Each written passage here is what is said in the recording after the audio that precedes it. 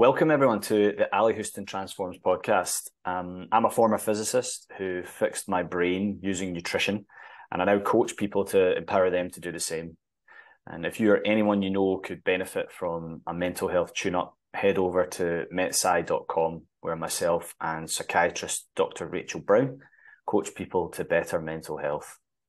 And I'm really happy to have with me again Peter Dobromylskyj, who is a veterinary anaesthetist, surgeon, and nutrition blogger who created the legendary Hyperlipid blog. Welcome back on the podcast, Peter. It's great to be back, Ali. Thanks for having me. That's great.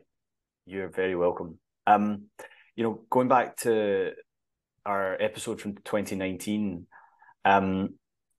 it makes me think about going back even further to when I started reading about all this.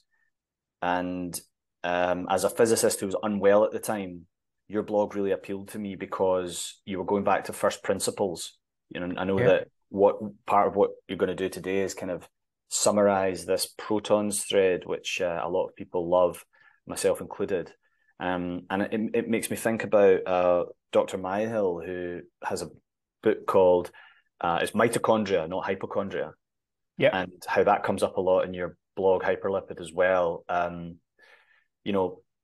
Something I want to say at the top, which I did with the Brad Marshall podcast as well, and thinking about the feedback from our last episode, is that as with Hyperlipid, and any science, I guess, the devil is in the detail, but we will try to zoom out to recap whenever we can so that it's as accessible as possible without losing the actual meaning of the thing.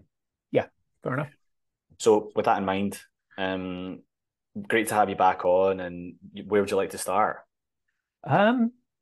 Shall we just begin with the cell signaling that as to how it wants to accept calories and how it should reject calories, and what it does with the calories once it's either accepted or rejected them. And that's Perfect. The core to where the protons thread came from. And as a kind of general principle, I have a concept that fatty acids, when you oxidize them, generate superoxide. And it doesn't matter really what state the mitochondria are in. Beta oxidation of fatty acids and feeding them into the electron transport, feeding their products into the electron transport chain, generates superoxide, which obviously is normally converted, if it goes any distance, into hydrogen peroxide. But it generates reactive oxygen species, and it does it roughly in proportion to how much of the substrate is coming from fatty acids. So fatty acids generate superoxide. That's one core bit.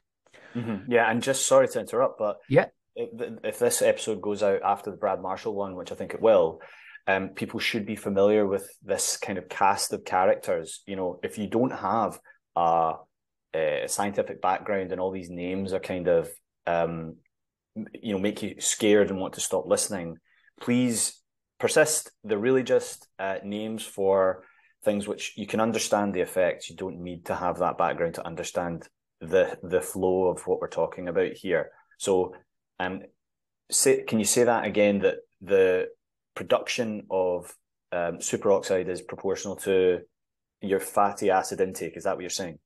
Your fatty acid oxidation. You have to burn it. If you intake it and store it, it's not going to produce anything. But if you burn it, or if you burn the fatty acids, they're going to generate superoxide. Yep. Which is a signal. It's a signal that you're burning fat. If you run your metabolism instead on glucose, it generates far less superoxide, excepting when you take the products of glycolysis and feed them into the mitochondria from the outside through the glycerophosphate shuttle.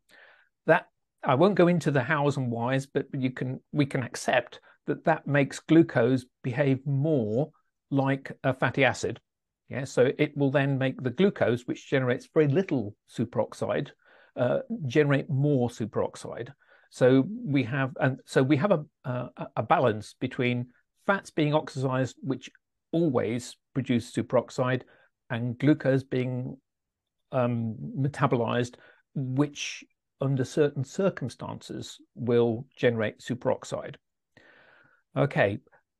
So, and this is in the sort of wider setting of thinking of everything. The hyperlipid blog being, you can fuel yourself with glucose, you can fuel yourself with fat, at any mitochondria at any one time.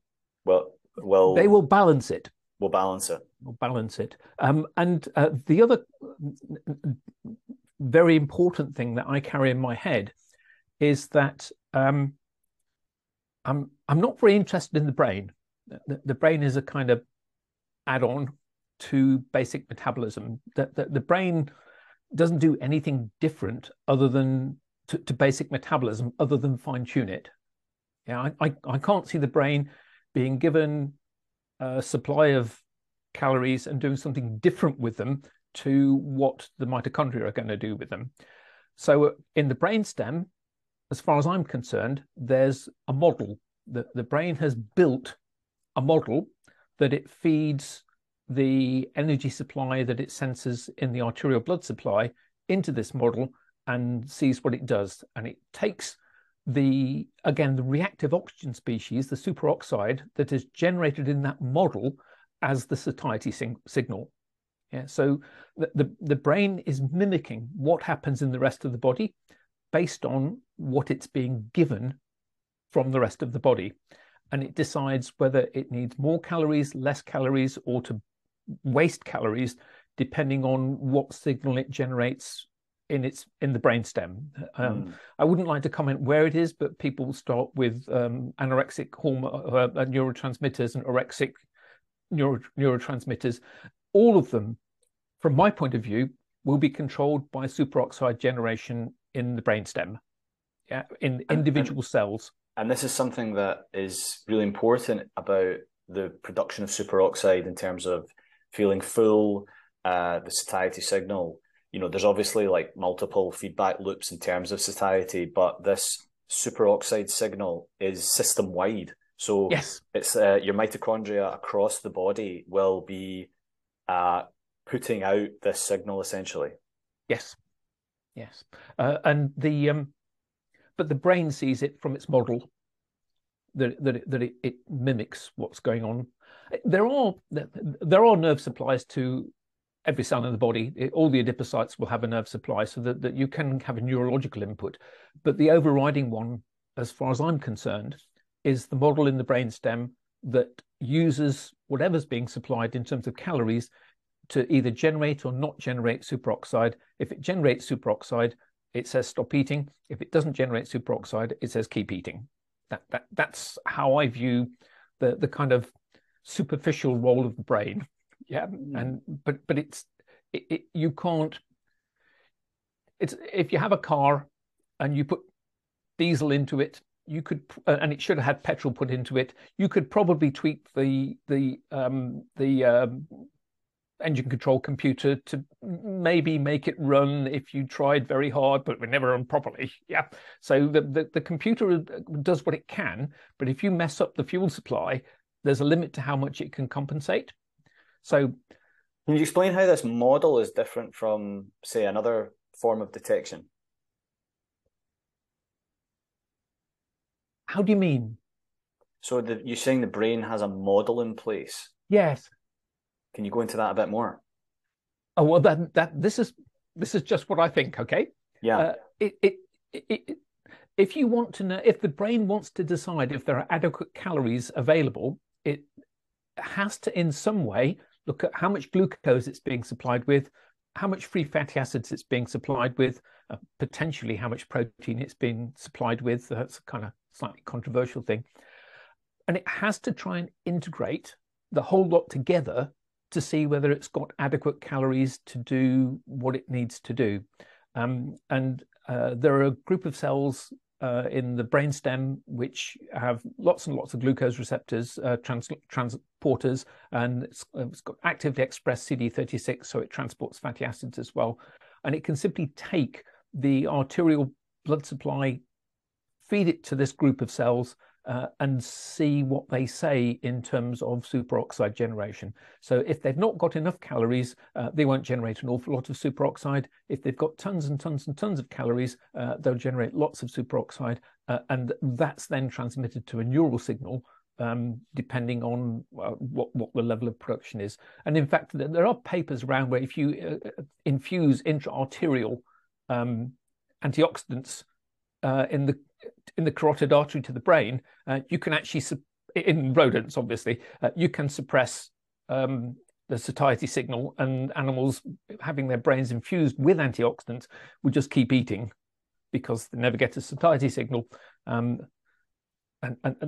these things have driven me to think in these terms of what stops you eating. And that brings us back round to glucose versus fat and the production of superoxide. Yeah, it does. Because obviously you can produce superoxide from glucose, because even if you eat a bowl of white rice and another bowl of white rice, another bowl, you're going to stop eating at some point. The agricultural humans have eaten carbohydrate-based diets for thousands of years, and obesity is much more of a modern problem than that. So if you have the normal processing of glucose, correct processing of glucose, I don't see that anything needs to go wrong with it. I think if you stand back and take the much wider picture, running a metabolism on glucose and insulin clearly works perfectly well, doesn't make you obese, may not be ideal on a longevity basis, but that's a whole different can of worms. But essentially, it's not going to lead to metabolic syndrome. So maybe deficiency if you're just running on rice. Well, yeah, but ignoring the micronutrient basis, all things being equal. Yeah, you don't become obese. Source you're talking about. Yeah, and you don't become obese simply, from my point of view, again, by eating carbohydrate. There has to be another component to it, and we then come back to this whole business of the L6 polyunsaturated fatty acids, the fact that they do not generate as much superoxide as a saturated fat would. And that, again, came as a realization I had very early on in the protons thread. It came from Dave Speyer, I think he's in the Netherlands. I forget which university now, but he again, he's a deep thinker whose primary interest is in the origins of the eukaryote cell, and he loves peroxisomes because peroxisomes is where you put the fatty acids that make too much superoxide. It is possible to make too much superoxide, and his comment or his concept is that at the time of the formation of the eukaryote cell, bacterial fatty acids that were above 22 carbon chains long were automatically shunted away to the peroxisomes, where they could be oxidized without doing damage to the mitochondrial signaling. So there are a whole load of fully saturated, oddly named fatty acids that are peroxisomal targeted. Anything C22 and upwards is targeted that way. My first insight following on from that is that the fatty acids with lots of double bonds, this is DHA and EPA, and there are even longer ones, but they're so-called good omega-3 ones. Yeah, good in inverted commas. They're all shunted to peroxisomes as well. And of course, they're not being shunted to peroxisomes because they make too many superoxide molecules, because they're full of double bonds, which cuts down the amount of superoxide that's produced during beta oxidation. They're shunted because they probably don't produce enough, and they would mess up the signaling. So I have this concept that the very long ones are shunted into the peroxisomes. They're not really dealt with by the mitochondria. DHA maybe a little bit, EPA probably a little bit more, but the mitochondria are really dealing with stearic acid, oleic acid, and the C16s and the C16 monounsaturates. Obviously, they can deal with the medium chain triglycerides as well, and they do. But as a somewhat different set of problems I have is why medium chain triglycerides are very good at producing obesity in rodent models. And the question then comes down to why humans, whether they're obesogenic in humans or not obesogenic in humans, it's hard to call it, but I suspect that if people are heading into weight stalls, I would suggest that with low carbing, then you should, people say consider cheese, dairy, which obviously is full of medium chain triglycerides. And I would also be concerned about coconut oil, because coconut oil is one of the best obesogenic models in rodent models. Both coconut oil and butter, they're both, provided you add a little fructose, which I won't go into fructose, but I'm really not going to go into fructose. It's too complicated and I don't understand it. But they are potentially obesogenic models, and I think if you're having problems with weight loss, then as well as taking out L6s, then maybe taking out medium chain triglycerides might be worth considering. Ali, how did we get here? Because I've gone rambling off. No, it's great. We're talking about eukaryotic cells, these early cells from when the complexity of life really on Earth went from bacteria to something more complicated. Yeah, we're talking a few billion years ago, right? Eukaryote, 2 billion years, about halfway through evolution, basically. Sometime after the boring billion. Yes. And you start thinking about how long these evolutionary kind of the evolution of evolution. It's really hard to imagine those times. I think it's safe to say that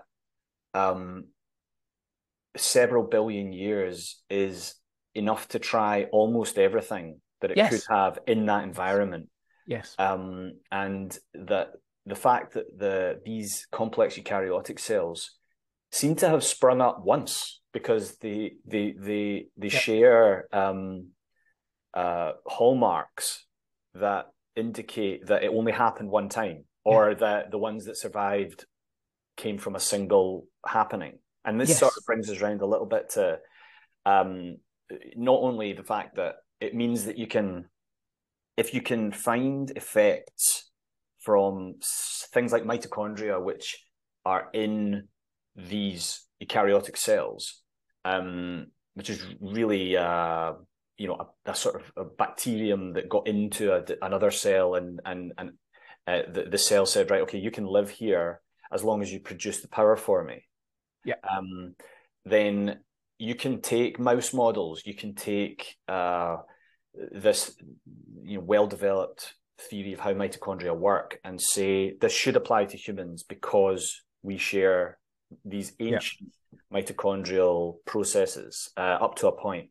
And thinking about Nick Lane and his writing on that sort of stuff, maybe that sort of brings us back to the protons thread. And ultimately, Nick Lane was hugely influential on how I viewed it, and obviously nobody ever agrees 100% with anybody. But he's and more even recently, has affected the way I think about things a lot. But again, we're talking about putting a bacterium inside an archaea or inside another bacterium. But the bacteria have been talking to themselves using superoxide. And it's very likely that the archaea have been signaling to themselves using superoxide as well. And all of the eukaryote adaptations have still preserved that signaling system. It was only quite recently I realized that bacteria still use superoxide as a primary reproductive signal. If you grow deep ocean bacteria, they will produce superoxide, and they'll grow given food. If you scavenge that superoxide, you can give them as much food as you like. They won't grow and they won't reproduce. And the superoxide is the signal. And that signal, I think, is still being handed from the mitochondria to the nucleus of eukaryote cell, or possibly into the cell surface. But these are very, very old signaling systems that may, I expect they go back to Luca, the last universal common ancestor, who, as far as we can tell, she was trapped in hydrothermal vents and wasn't free living, and only and escape from the vents to free living occurred on 2 separate occasions, once to give bacteria and once to give archaea. And because they're so similar, Nick Lane feels, and I see no reason to disagree, that they probably came from the same vent.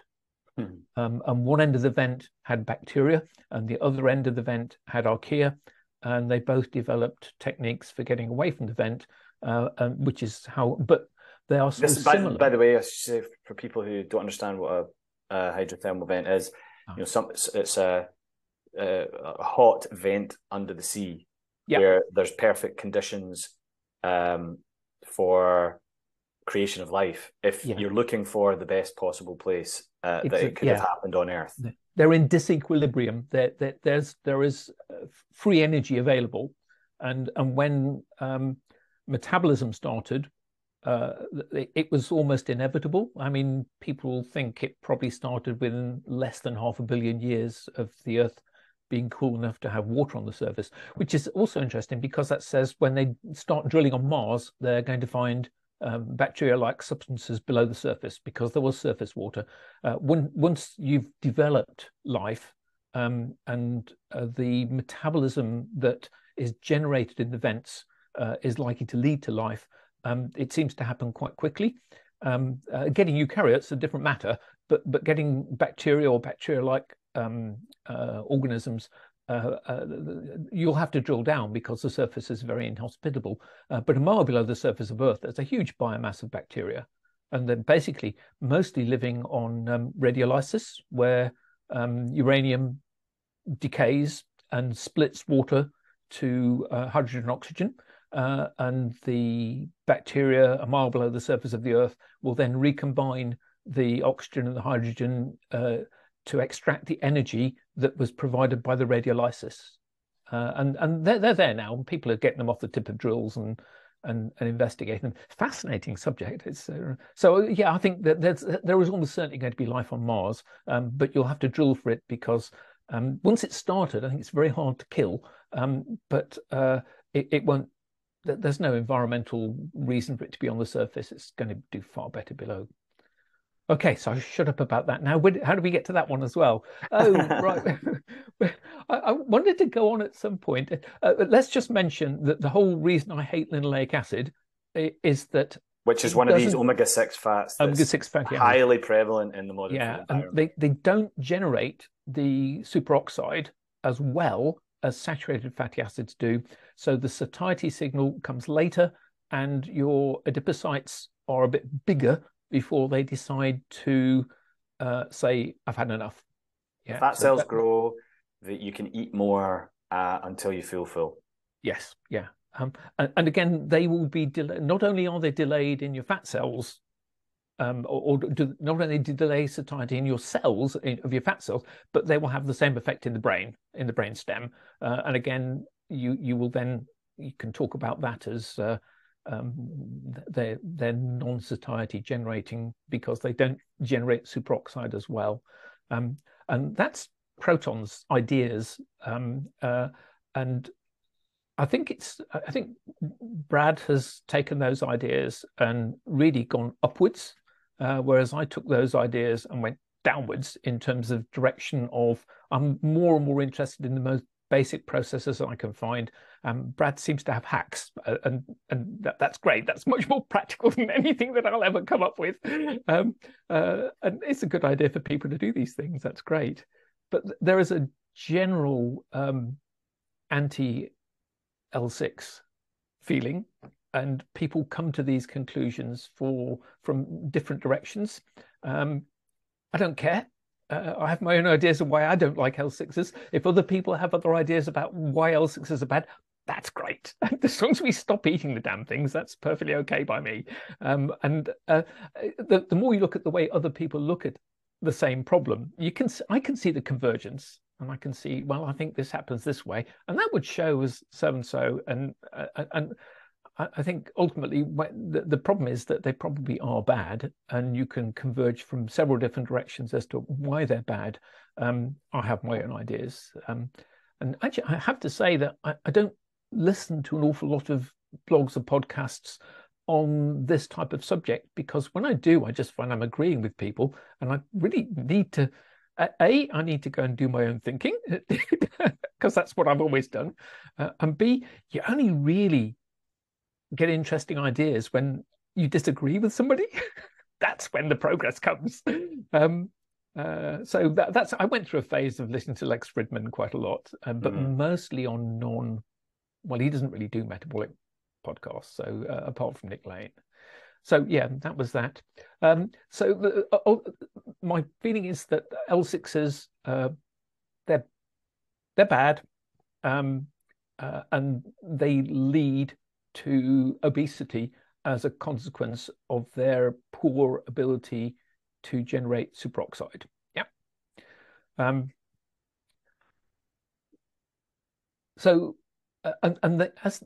The definition of generating obesity is that you have failed to limit the ingress of calories into fat cells. And as a general principle, that probably applies to all cells. And you then have to ask yourself, well, if there are too many calories coming into a given cell, people who are obese should be full of energy, should be spontaneously active, should be running marathons because they've got too many calories coming to their cells. And that to me has been at the back of my mind. That's been a very interesting problem. Particularly with the huge interest that there is now in metabolic psychiatry, Chris Palmer and yourself both talking a lot about it, made me re-examine the concept of why people with a predisposition to obesity should have poor energy generation. Once you become obese, as your fat cells get bigger and bigger and bigger, the ability of insulin to suppress fatty acid release goes down and down and down. And that's another whole story, but I won't go into that. But ultimately, we can accept that if your fat cells achieve a given diameter, the fat droplet starts to undergo lipolysis. It's called basal lipolysis as opposed to ordinary lipolysis, and it's not suppressible by insulin. It's augmentable by adrenaline-like substances. So clenbuterol, things like that. You can force basal lipolysis using clenbuterol and become very thin and well-muscled. But basal lipolysis goes up with the diameter of the fat cell, and it's not linear. It goes up on a kind of vaguely linear basis, and there's a certain size of individual fat cell where basal lipolysis suddenly goes through the roof. So you get to a size where of being overweight where your adipocytes just leak. It's not an accidental leak or anything like that. It's very actively controlled, but it just leaks. They just leak fatty acids. So, and that's not controllable by insulin. So you eat a high carbohydrate meal, your blood sugar level goes through the roof, your insulin level goes through the roof, and your free fatty acids should go through the floor. should go under 50 micrograms per 50 micromolar in the bloodstream, but they can still end up saying up at 1,000, which is fasting levels.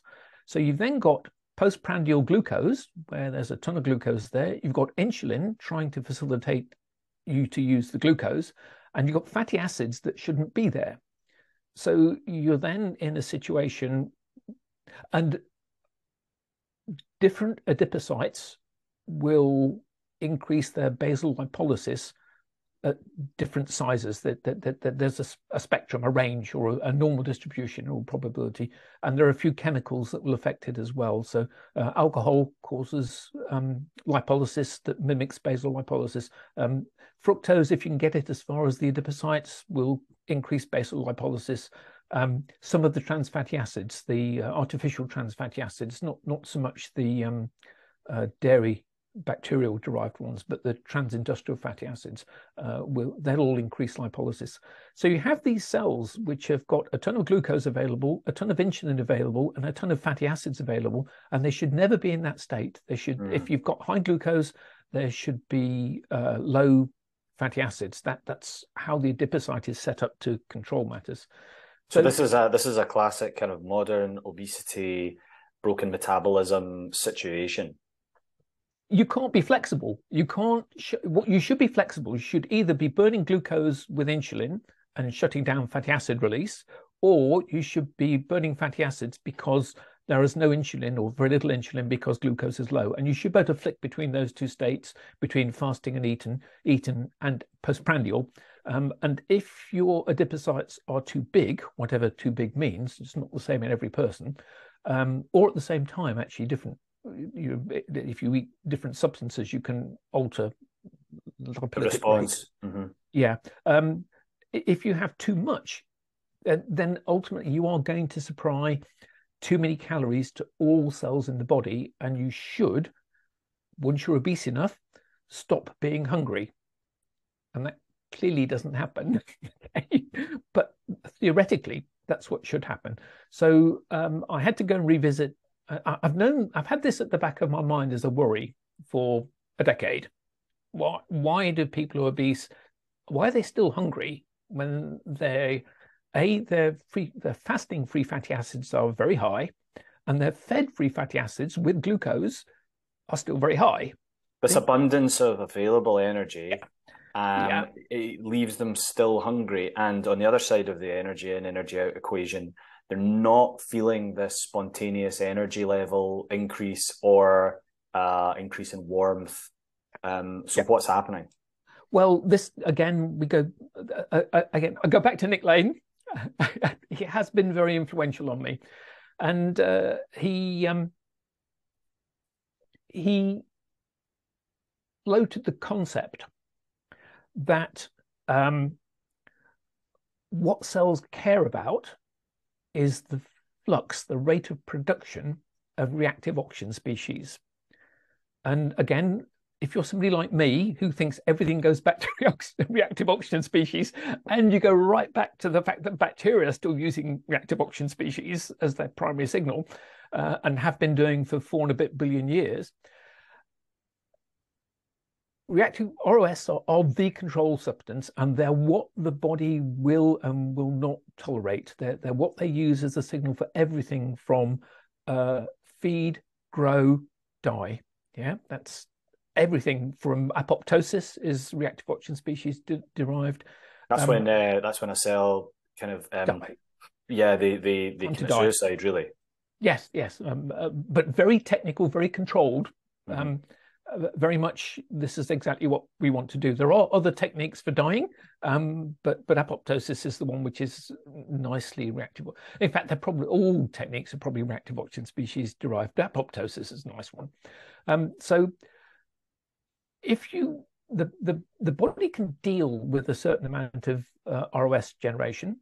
It's got superoxide dismutase, it's got catalase, both of which are enzymes that break down, converts superoxide to hydrogen peroxide, and then hydrogen peroxide to oxygen and water. So the cell has ways of dealing with it, but there are limits to what can be done. And the body would rather shut down ATP production if by shutting down ATP production, it can limit excessive reactive oxygen species generation. And where ATP production is the universal unit of energy that the body uses.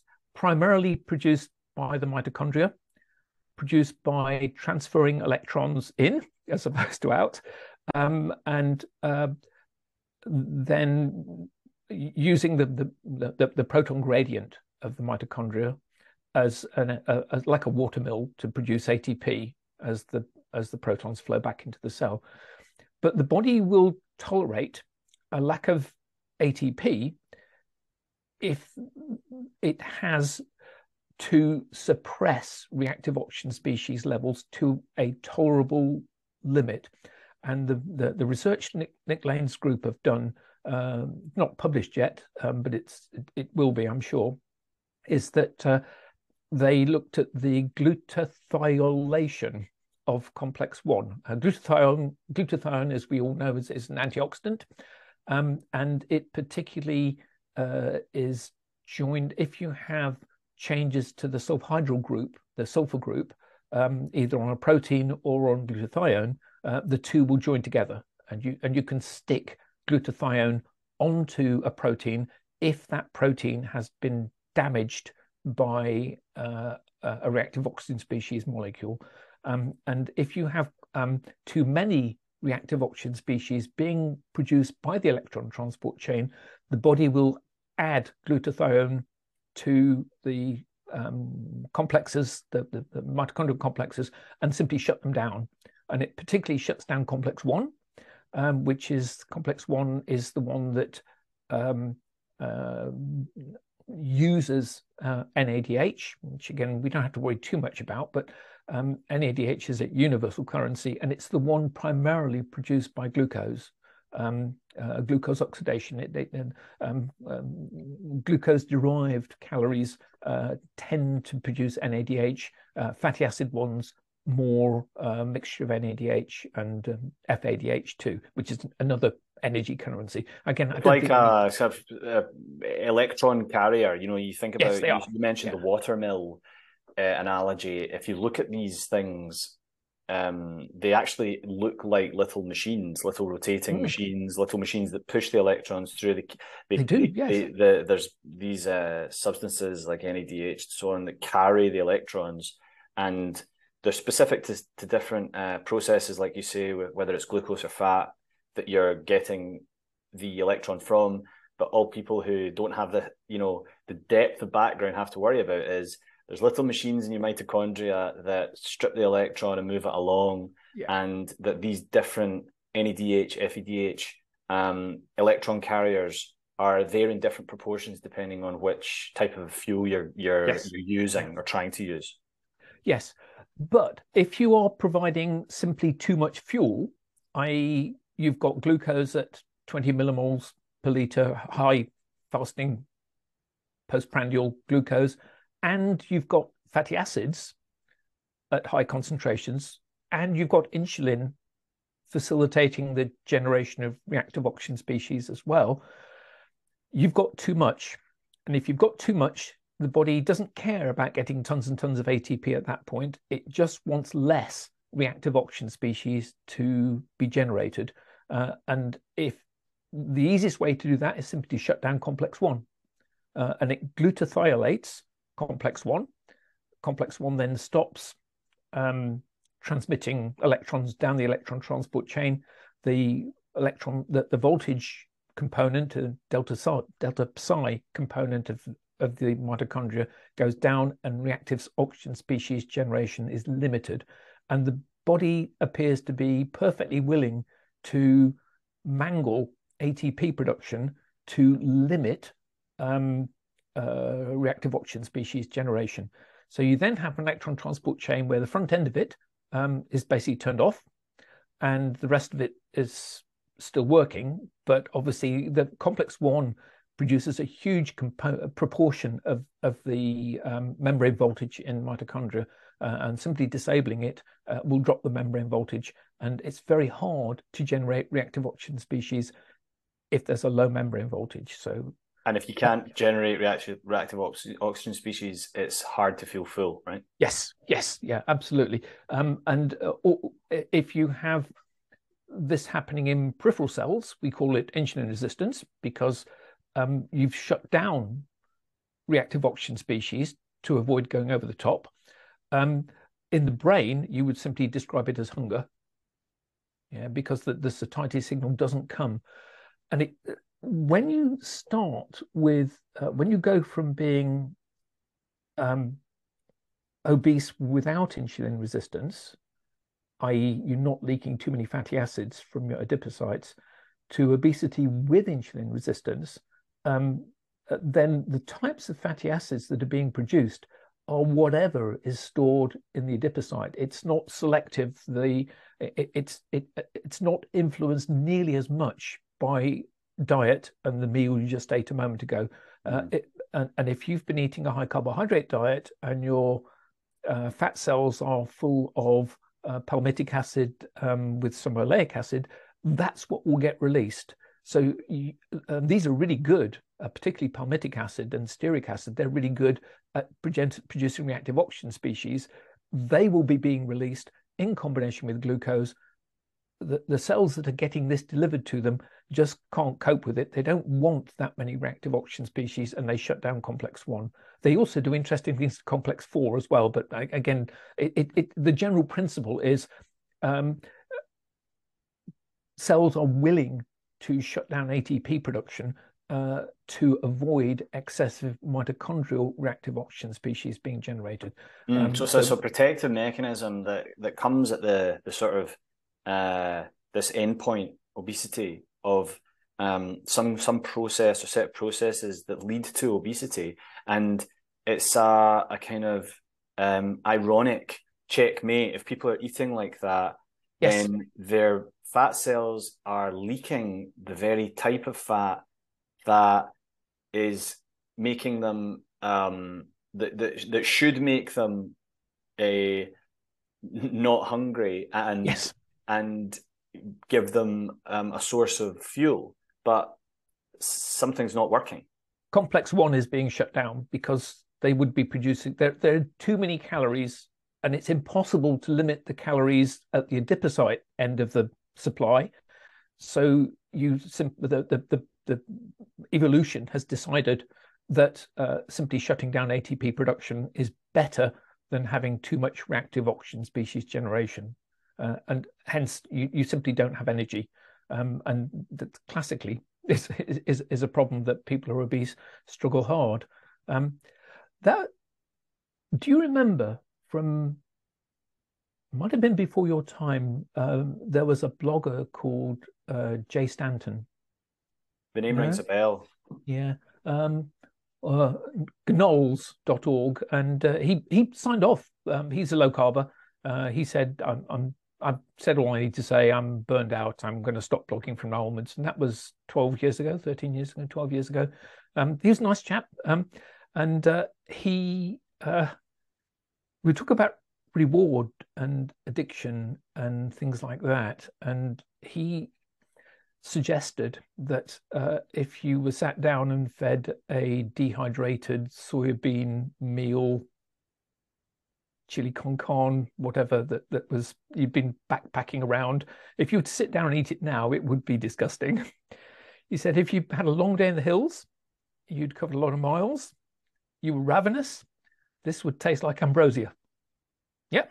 So reward is, in terms of what reward is context specific, and I'm not a great believer in reward because something that tastes like dirt is delicious if you're ravenous. Okay, and he had that concept, which to me was quite formative, and I looked at the effects of shutting down the electron transport chain to protect against reactive oxygen species, and buying that at the cost of shutting down ATP production. Now, we have a perfectly good alternative technique for ATP production, and that's glycolysis. It may be fairly inefficient, but it's extremely fast, and it can be used to fix an ATP deficit on a short-term basis. So if you take some poor person who has been eating linoleic acid to the point where they're obese, they're leaking free fatty acids all the time, they've shut down energy production, because if they don't shut down energy production, they're going to get far too many reactive oxygen species generated. If you supply them with a supply of glucose, their cells are going to be very happy. It's quite likely that their hypothalamus is going to be very happy, because it's been starving and suddenly it's been given an OXPHOS independent source of ATP. And so you're in this kind of dastardly situation where you find yourself to be obese yet without energy, and you learn. This is what you're saying, isn't it? That you learn.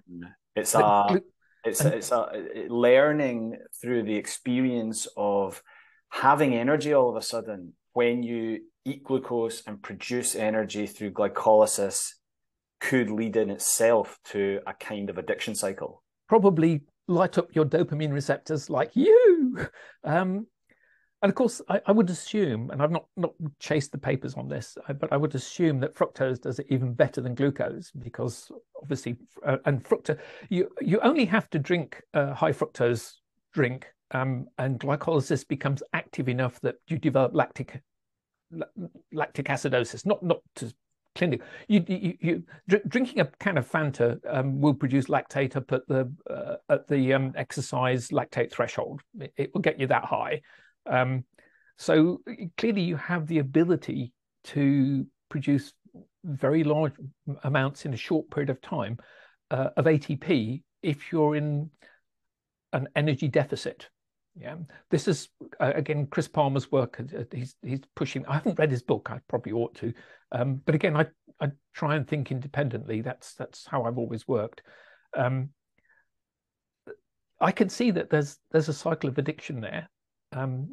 But how much of it is pure metabolism and how much of it is behavioral?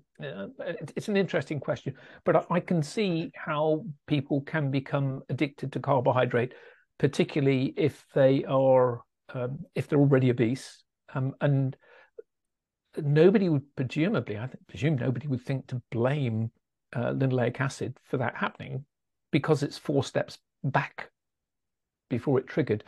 But no, that has crossed my mind as to why people might be carbohydrate addicted, and how much of the complexities on top of that brain actually produces is.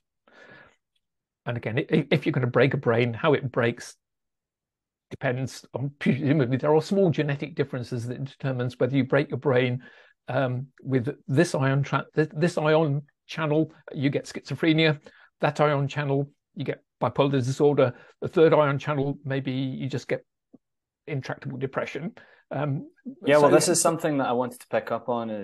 I was looking through Hyperlipid again, and in 2006, you did a post on Parkinson's. And you mentioned it a couple of times in other posts, and you mentioned other neurological conditions as well.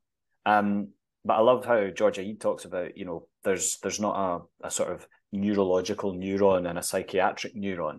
Yep. And this study he spoke about on Parkinson's, it was in 7 people on a ketogenic diet to see if there was any difference. And the 5 people who stuck with it all had improvement on the measurement scale. Yeah. And it's obviously interesting because Parkinson's is meant to be progressive and intractable. Like type 2 diabetes. Indeed.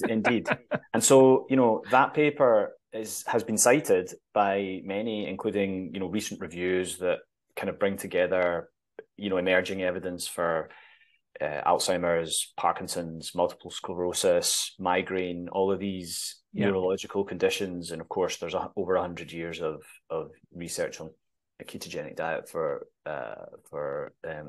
epilepsy. Yes. So, I mean, do you make a distinction at all between neurological disease and psychiatric disease? No, I don't think so. I think that they're all going to be metabolic related. I'd be very surprised but there will be genetic differences in terms of who gets which one, but how much of them, it looks like a very large chunk of them should be sortable by a generic approach to energy supply. And again, I haven't talked about why ketogenic diets should actually improve mitochondrial function. Because that'd be great to talk about that. Because well, I don't really have an answer, but you're supplying a ton of acetylcholine. Yeah, mitochondrial ketogenic diet doesn't really supply anything other than fatty acids, which fine for your astrocytes. They can convert fatty acids into ketones within your brain, or ketones directly. And you're not going to do anything with those other than use mitochondria. And given the choice, obviously there will have to be mitochondrial biogenesis, but exactly how that happens, I've not gone into that at all. And exactly the same thing will be happening in peripheral adipocytes as well. But no, I think ketogenic diet completely sidesteps the problem. In exactly the same way, it's a low insulin diet. It doesn't care about insulin resistance. You can generate enough calories from a ketogenic diet to supply what you would have been getting from insulin and glucose. And obviously, if you go ketogenic, then glucose is low, insulin is low. All you've got to do is work with fatty acids, and the system will balance itself out on fatty acids. But it takes a week of keto flu.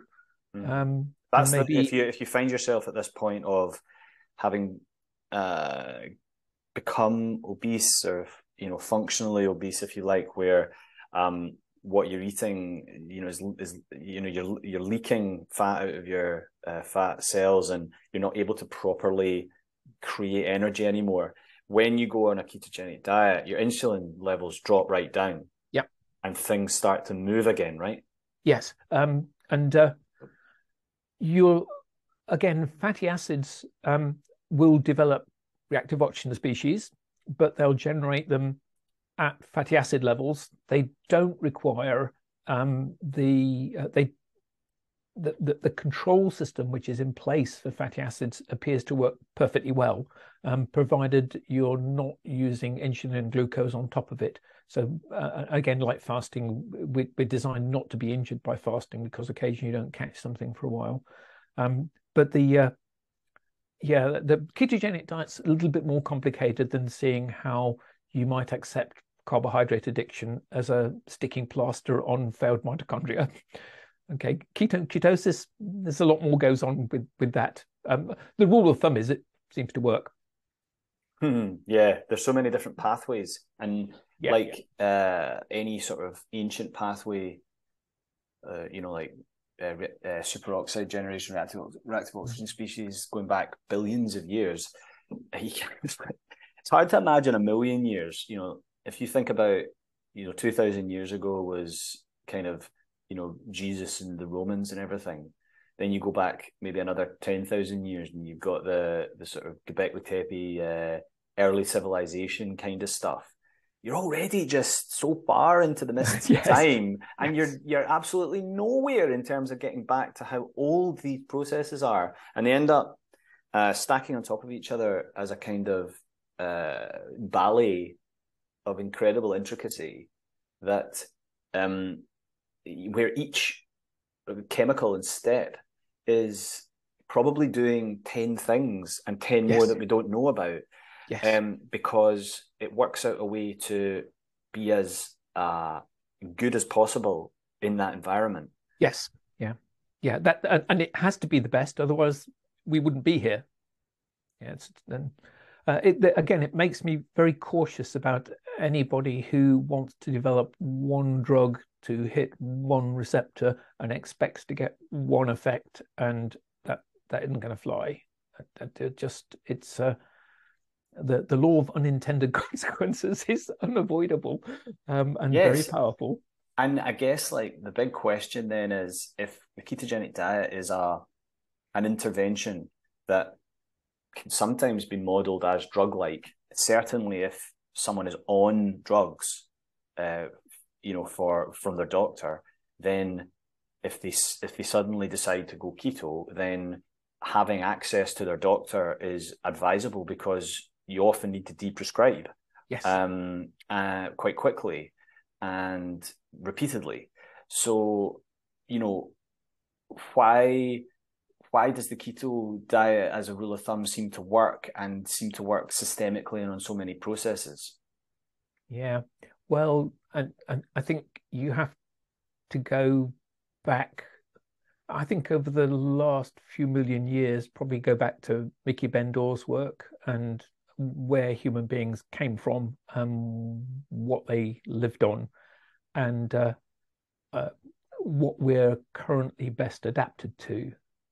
And why? Well, people who couldn't cope on a ketogenic diet have not left offspring today. Yeah, there's been 10,000 years maybe of selection away from coping with the ketogenic diet.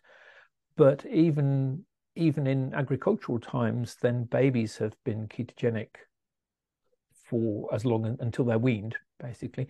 So I tend to subscribe to the concept that it's the evolutionary appropriate diet. It's the fallback, or the fallback is quite the right word. It's the default if you are having problems with a more modern diet. And why that's a very interesting question. The whole concept that, yes, the numbers that Chris Palmer throws around are that a third of people will go into complete remission for bipolar or schizophrenia. A third of them will get a marked improvement but won't get complete remission, and a third it does bugger all for. Yeah, and you go back to people like Amber O'Hearn, who were keto for decades, probably. I'm not quite sure how long Amber was before she went carnivore. With 10 years, give or take, I'm sure. Maybe 15. Yeah, thereabouts. And then she went complete carnivore, got rid of all plants, and went into bipolar remission within 7 days. So that's why.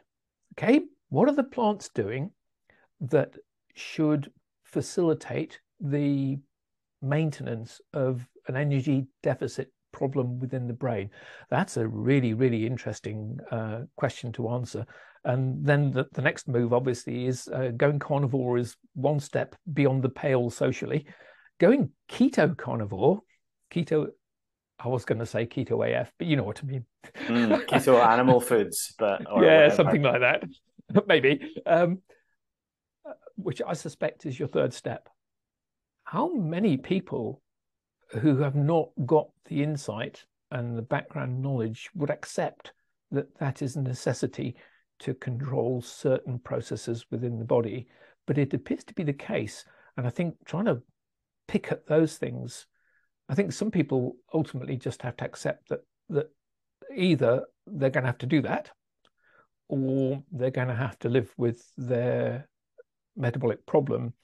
But why should that flick occur from deep ketosis, and it can be very, very deep ketosis, to carnivore mild ketosis or carnivore deep ketosis, produce such a change? And within 7 days, this I have no handle on at all. I do not understand that. I would love to understand that. That's a fascinating problem to try and get to the bottom of. But again, in terms of helping people, from my point of view as a fairly ketogenic carnivore, the concept of going back to eating ketosis as a mixed diet ketosis person, it's dead easy. It's socially completely acceptable. You know, you go around to the in-laws' house, it's roast beef. You just have the roast beef, put some butter on it, maybe eat few bits of vegetable as well if you're feeling like making people happy. She's probably made keto ice cream or something like that. So it's not difficult. You're not a social outcast, particularly if you're dairy free. Sitting down and eating all of the roast beef joint and leaving none for anybody else, that ain't gonna fly. So a keto is easy when you've played with it for as long as I have. Carnivore is slightly more difficult, and keto carnivore is just you're out on a limb socially, and I can understand completely that everybody can do it. But then it depends, A, on what your medical pressures are that want to make you improve, and B, how convinced you might or might not be by the arguments. And I find it very difficult not having an argument for the elimination of plants. I know they're toxins. I accept that the primary site of injury for most plant toxins is the gut. That's where you put the plants. That's where they're going to provide the greatest concentration of toxins. But why should that affect metabolic syndrome or neurological energy metabolism the way it seems to? That's a really, really interesting question. And again, I've got no idea. They're the great things.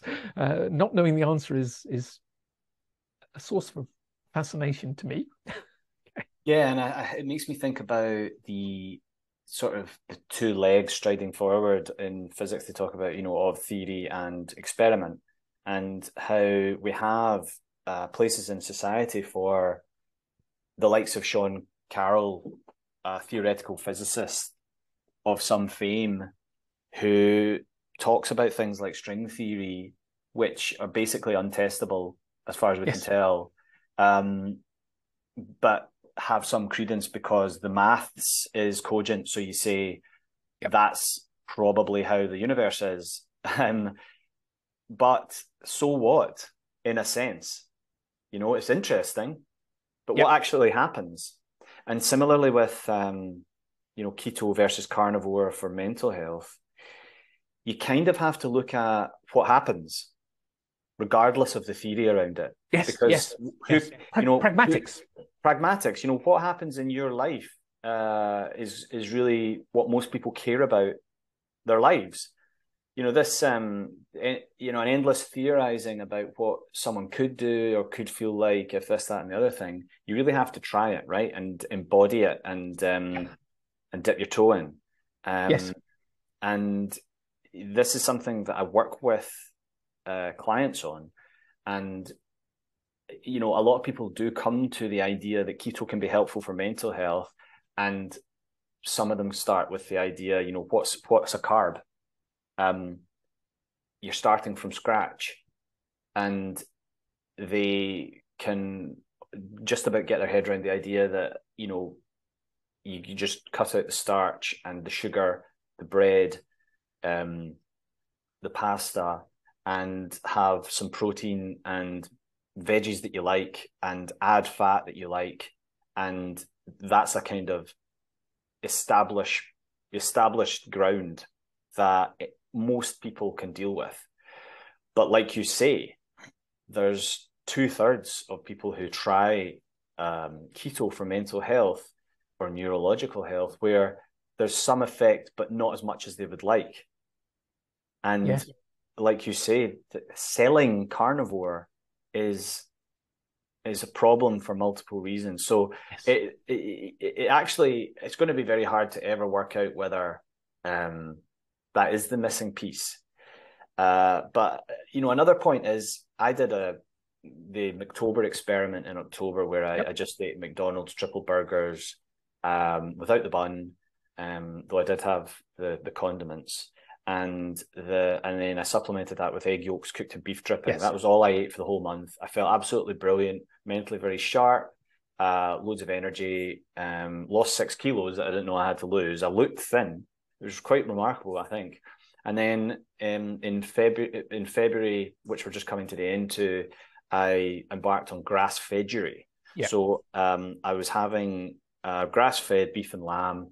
A lot of it was from an organic pasture for life farm.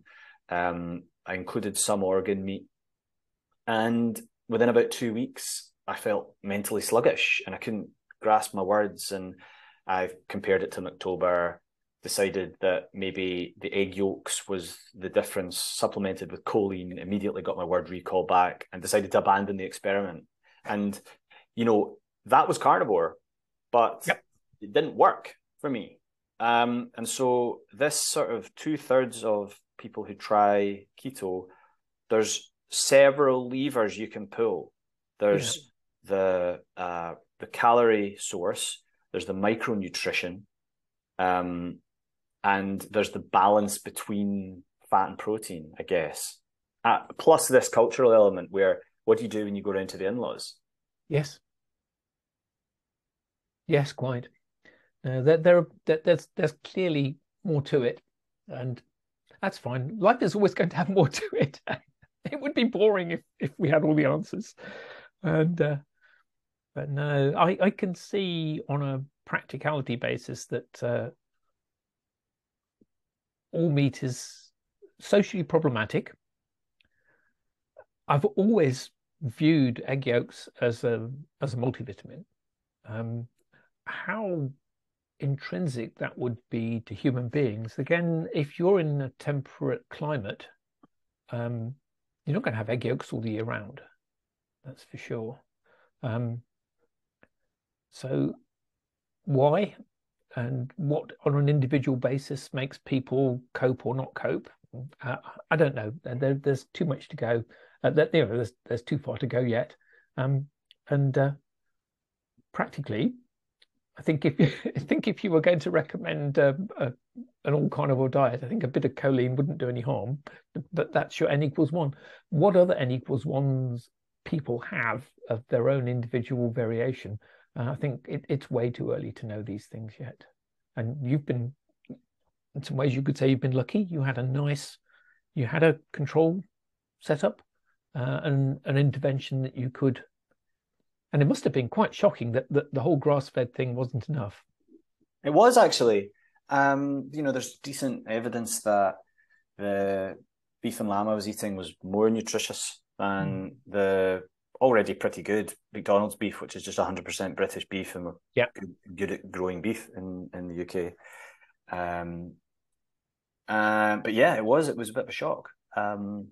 You hear so many success stories of people just eating muscle meat and not even the organs. And I think that is the key, is this N=1 experimentation. And really, I think that's another X factor here, is that people finding the confidence to do that and be different is something that's not in some people's characters.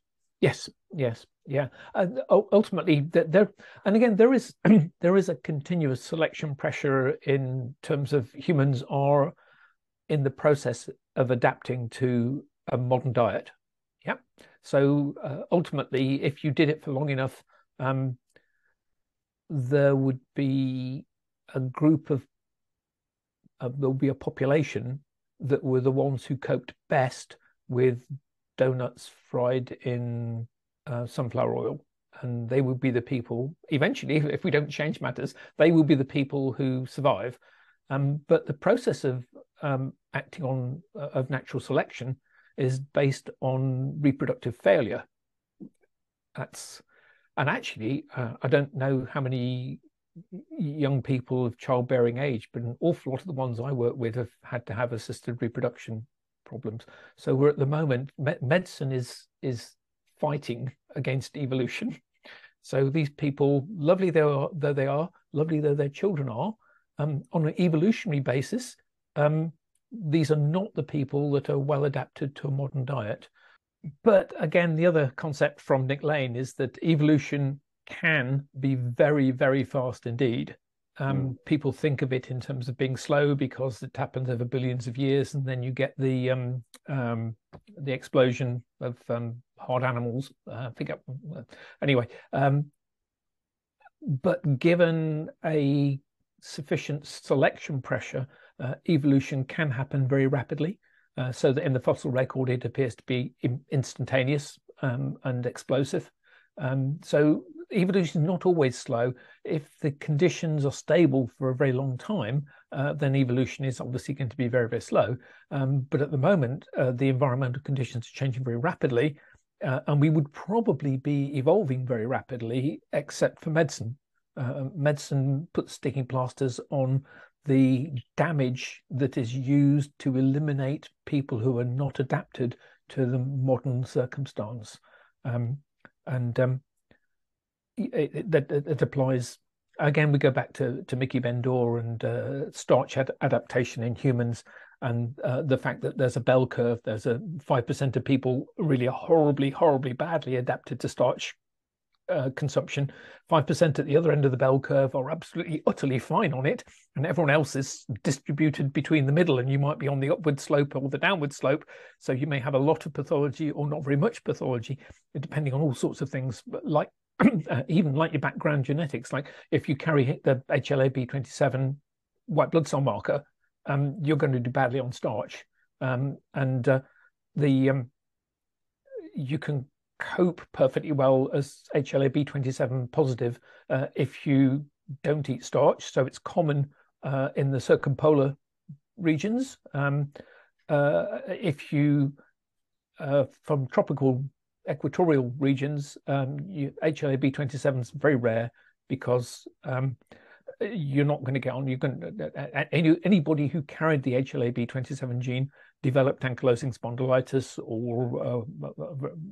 or anterior uveitis in the eye, and these are not long-term survival problems for a hunter-gatherer. So there's a distribution in terms of what was and wasn't available food-wise, which determines because people have evolved, not because evolution has a plan to make you cope all right with living on walrus meat up north, but because people who couldn't tolerate eating starches died out in the equatorial regions and survived up north. And there's thought to be an infectious disease advantage to HLA-B27, which offsets the problems it causes on an autoimmune basis. So this is the thing, that these bell curves and distributions of an individual's response to various environments. It's not just a single isolated bell curve for starch, like you say. It intersects with some other thing, like we were talking about earlier, how evolution's had so long to try stuff that you get considerable multi-use chemicals and genes and so on. And then you start introducing epigenetics, where the epigenetic response to the environment can be extremely powerful. Like my favorite book on that is the Nessa Carey one, the Epigenetic Revolution, where she uses the analogy that, your genes can be the same, like the script for the Romeo and Juliet, the Zeffirelli's Romeo and Juliet versus the Baz Luhrmann one. The script's the same, but the expression of it is wildly different. And again, that will come down to acetylation and glutathione and all of the in terms of what controls these things. That will be again, it's a huge subject. It's interesting, but for me at the moment it's too big. It's too big. I'm still stuck down at my basic. This is the bacterium living inside an archaeon, and that's what we call a mammalian cell. Do you see yourself going deeper and deeper, or hanging up your spurs at some point, like the blogger you were talking about? I have no idea. I just do not know. And I took 6 months off during the summer this year. I'd stopped blogging. If I've got something to, partly I stopped blogging because I could not fit medium chain triglycerides into the protons hypothesis, where it's the ratio of NADH and FADH2. It just doesn't fit. The medium chain triglycerides have to be being processed differently, which annoyed me until I accepted that, well, actually, at the other end of the scale, DHA is processed differently as well. So, the body has taken evolution down to C16, or metabolic control down to C16 to C18 carbons. Anyway, that's palmitic versus linoleic, right? Sorry? The bug in the ointment's linoleic, yes. Yeah, but that stopped. That really got to me, because that and it took a while for the penny to drop that it's not the end of the world, that not everything fits in as I want them to. They can't be right about everything. But I don't have a plan. I just try and understand stuff. And some things interest me. Some things absolutely make sense, which is great, box, tick. Some things just don't make sense at all. And again, they're the interesting ones, but they're interesting if you can make progress. If you end up with, well, this doesn't make sense, but I can't understand why it doesn't make sense, that's just frustrating. But I suppose I started blogging, 2001, 2002, something. It was quite a while ago. And I only really blog about stuff that I'm interested in. People have made suggestions over the years. Oh, what about this? What about that? Well, unless my brain grabs it and goes, oh, yeah, that's exciting, I've got no chance. I passed a number of exams over the years, and I am appalling at passing exams. There are people who have a revision plan and summarize the revision plan and then take it down into smaller bites and smaller bites and smaller bites until they end up with the whole of a given subject in 2 sides of A4. And they walk into their exam having memorized the answers to every question that could possibly be asked. And I class that as cheating. Learning the answers, even without knowing the questions. Me, I kind of try and understand a subject, and I hope that I understand enough to wing it through the exams. So I never got A stars in any of my exams throughout the whole of university. I worked on the basis that if I understand it, I should be able to answer most questions that they come up with. And I think I got kind of middle of the road grades probably all the way, apart from that time in pathology. That was embarrassing. We started my 4th year pathology viva, and we were talking about chicks and yolk sac peritonitis, and I was having a blind panic because I wasn't very good at pathology. And we were talking about yolk sac peritonitis and whether it was an internal problem or an external problem. And it's internal because that's where the yolk sac ends up. I couldn't come up with an answer for this, whether it was internal or external. And my pathology examiner turned to me and said, "Mr. Dobromylskyj, have you ever seen a day-old chick?" Because obviously they haven't got a yolk sac hanging out the outside. Oh my God, things got better after that. It did pass me. I didn't have to do resits on pathology, but God knows how. So I would basically learn general. I'd have to understand the subject, and then I could usually wing it on coming up with a reasonable exam answer.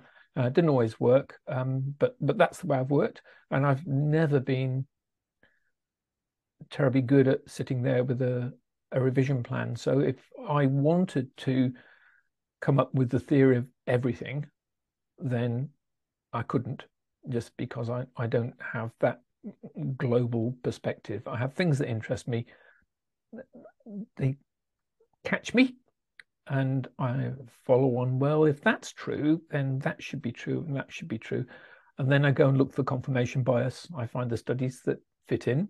And while I'm finding the studies that fit in, I find the ones that don't fit in as well. And they're really exciting. So I hope that I have some degree of control over my own confirmation biases, but I'm very, very aware that they're very, very real. Yeah. But that's just how I work. I don't have a plan. When I started the protons thread, I had no idea where it was going to go. I shouldn't have called it protons either. It was called protons again it's Nick Lane's fault, and he was talking about the proton gradient in hydrothermal vents and how this drives metabolism. And ultimately, I ended up not so much in the protons, but in the control of the electron flow that generates the proton gradient and what happens to that electron flow. It's again a bit like Brad, electrons in, electrons out. They go in where they should and they pop out not where they shouldn't, because 4 and a bit billion years is a very long time. Nothing happens accidentally. They do the best they can with the circumstances that they're given, which we give them. So that's where I came from. and I don't have a plan. And if I lost interest in various aspects of blogging, I would just stop blogging. But if something comes up that's interesting, I'm perfectly willing to spend a couple of hours and stick a post out there. A couple of hours to write the post, 2 days to try and find all the typos, grammatical errors, and logical inconsistencies that I've typed in. But that's what I do, and it's these are things that interest me. If they didn't interest me, I probably wouldn't do it. So yeah, that's where protons came. It's the wrong name. It should really be electrons or superoxide, because that's ended up more core to me. Yeah, for people confused about the idea of protons and thinking, well, what's this got to do with radioactivity or nuclei or anything? It's the hydrogen atom with the electron taken out, right? Yeah, that's a proton. Yeah. Yeah. I mean, it's been amazing seeing the reaction over the years to the Hyperlipid blog, and I was just so grateful to find it as someone who studied physics and to think about it from first principles. And I think I'm a bit like you. I struggle to learn things by rote. What I really like to do is to learn learn how to think, not what to think. Yes. And then you can always access any information you need. So it's not about learning factoids. It's about trying to re-examine your biases and your way of understanding the world so that it's fairly reliable. Yes. That's what I like about the protons concept, is that it has quite good explanatory power. It falls down because I hadn't realized how uncoupling was related to how important uncoupling was to fatty acid, to polyunsaturated fatty acids. So there were weird things like if you gave a rodent model 70% sunflower oil as its calories, it lost weight, but it's almost all linoleic acid. And so that, again, there are it's not complete. The protons concept is not in any way complete, and I keep finding bits that I'll add on to it, but nothing that makes me go, no, it's junk, it's completely wrong. So far makes sense, and it has reasonably stood the test of time, but it's messy because I don't have all of the pieces of the jigsaw. But if this piece fits there and this piece fits there, and I know this piece has got to be that shape, I'm perfectly willing to wait until the odd shape piece comes through because I know what I'm looking for. Yeah. And like you say, you end up with interesting adjuncts around like MCTs and what Brad does around saying, drink your pu'er tea, and maybe there's a few other hacks which allow you to work around or show up notable exceptions or avoid foods that might cause problems, or other lifestyle behaviors that might cause problems. Yes, quite. Yeah. Even this amazing feedback to do with light and metabolism. Yes, yeah, there's loads of stuff there. Yeah, and again, how do you fit that in? It's again, one always has ideas, but it doesn't go back to bacteria and hydrothermal vents. And again, I've just been driven back in that direction, possibly because I'm lazy. I don't have to, because if you take it all back to the most basic level, it's very basic. And then the explosion that goes on from there until today, and not only getting to be eukaryotes, but getting to be multicellular organisms, and then multicellular organisms with circulations and control systems. It gets beyond that. It was trying to get something simple. That's what I always look at.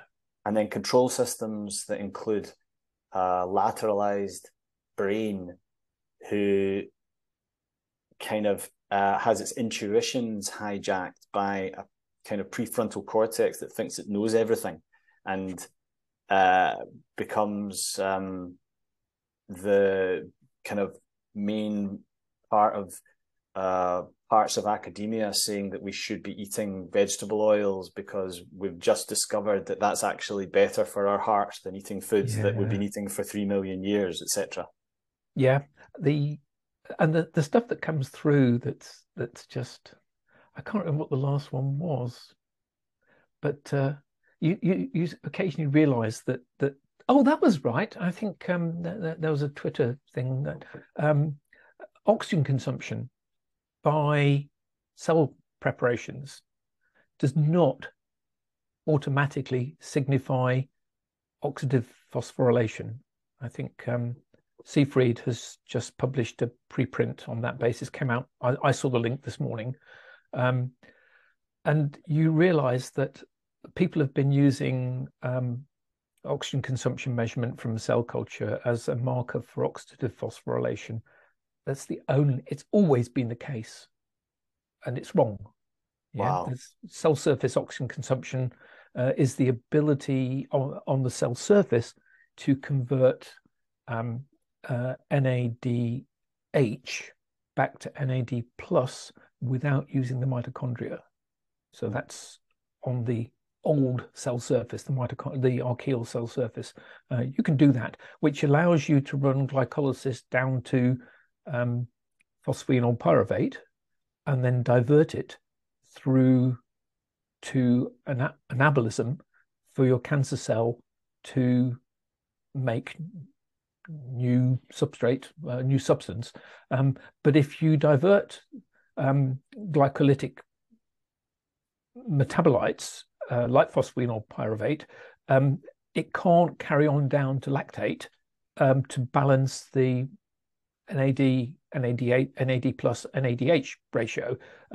So you've got to get, if you're not using mitochondria to convert NADH back to NAD plus, you've got to do it some other way, and cell surface oxygen consumption does that. You're never going to pick that up in a cell surface in a cell oxygen consumption analysis. So, and that's been done ever since people could measure oxygen consumption of cell cultures, which goes back a long way nowadays, and it's been wrong. Yeah, so you can't stand there and say, oh, Warburg says that cancer cells don't do oxidative phosphorylation. Well, some of them do and some of them don't, but they all consume oxygen, but it's not necessarily being consumed by the mitochondria. It could just be another way of regenerating NAD plus to allow glycolysis to continue. So basically, it's a way of sidestepping using mitochondria at all, really. So that was that. And the other one is metformin. People use 1,000 microgram or 1,000 micromole of metformin in all of their experiments, and that's going to kill you. But if they don't use 1,000 micromolar, it doesn't work. So all this concept that metformin is a complex 1 inhibitor, yeah, fine. If you're dead in the morgue, that's perfectly okay. And this is done again and again and again. But you can extract useful information when they dose a rodent model with metformin. Now, you know that one's not got 1,000 micrograms, 1,000 micromole metformin because the rabbit or the rat be dead. So those bits of whatever experiments they run are completely usable and contain useful information. The minute they start on cell culture and go, well, we think that metformin's concentrated in the mitochondria because blah, blah, blah. No, no, it's not. And that's just junk. And that's been done for decades, again, as long as there's been research on metformin. And we make mistakes. Yeah. We have to try lots of things to get some of the mistakes. Results. Yeah, some of the mistakes are very persistent. And I'm thinking about the Alzheimer's research that's been to be essentially fraudulent. That billions of pounds worth of research has been done on that single shaky peg. Yes, absolutely. No, we're humans. We make cock-ups completely, and we're very loath to admit that we've made cock-ups. That's what, somebody got taken in to build the pyramids. This goes back a long way. What they expected to gain from building the pyramids is beyond me, but apparently it wasn't done by slaves. It was done by people who went in there willingly in the agricultural quiet time of year and were convinced by their then ruling elites that building this big pyramid was a good plan. Tilting at windmills. Yes. Yeah, we do that. Well, I very much appreciate all of the tilting at windmills you've done, and you know, the Hyperlipid blog was like you know, one of the sites that I read back to front a few times, and over the years. But even I sort of devoured it, I think, before starting low carb, because culturally, 7 years ago, keto was kind of a weird one. Atkins had been and gone, and was probably more of an American phenomenon. And you're just so concerned that something bad's going to happen if you deviate from the norm in any way. And you know, you helped give me the confidence, and I know that you've helped give other people the confidence, and you've really illuminated a lot of these kinds of concepts. So I appreciate it. You're very welcome. I'm glad. That's nice. You know, I just look at stuff and decide whether it makes sense or not. And sometimes it does, and sometimes it doesn't. And I'm willing to comment on that. That's how it goes. That's how the blog works. And I mean, I'll link to Hyperlipid if people haven't been before, but it's high-fat-nutrition.blogspot.com. Is there anywhere else that you would want people to find you? No, there's only Hyperlipid. Well, I suppose I'm on Twitter, but I don't. Facebook I use for family photos, pretty plants, pretty flowers, odd picture of the river if it's a nice day, that kind of thing. I don't do anything technical on Facebook at all. Twitter is more. I think my Twitter handle is Peter in Norfolk, and I will make snide comments about safe and effective things and things like that on there, and occasional technical posts. I don't do very much socializing there. I don't really do the kind of pretty flowers, things like watching the snowdrops come up and watching the winter aconites come out. To me, I love that time of year. It's I used to get seasonal affective disorder. But since carnivore, the winter is just another time of year. But aesthetically, spring and summer to me are better than winter. The winter's got its upsides. No, Peter in Norfolk, or at Peter in Norfolk with the. You better put it in the links. I think. Oh, well, yeah, I think there's an underscore in there somewhere. It's badly spelt. I had no idea how you set up a Twitter handle. I still don't really know very much how you set up a Twitter handle. I don't know how you do multiple ones or anything like that at all. I've just got the simple, well, I can comment here, and I do that if I feel I have something useful to contribute, or if I'm particularly fed up with our powers that be. Well, I really appreciate you coming on the podcast as well. Thanks again, and hopefully it's another well-received episode. Oh, thank you very much. It's been great talking, Ali. Cheers. Thanks for listening and watching, everyone. Please hit subscribe where you're watching or listening so you don't miss out on future episodes. And please leave a review. It takes 30 seconds and really helps get these exciting messages out there. And if you or anyone you know could benefit from a mental health tune-up, head over to metpsy.com. That's metpsy.com, where myself and psychiatrist Dr. Rachel Brown coach people to better mental health. Thanks.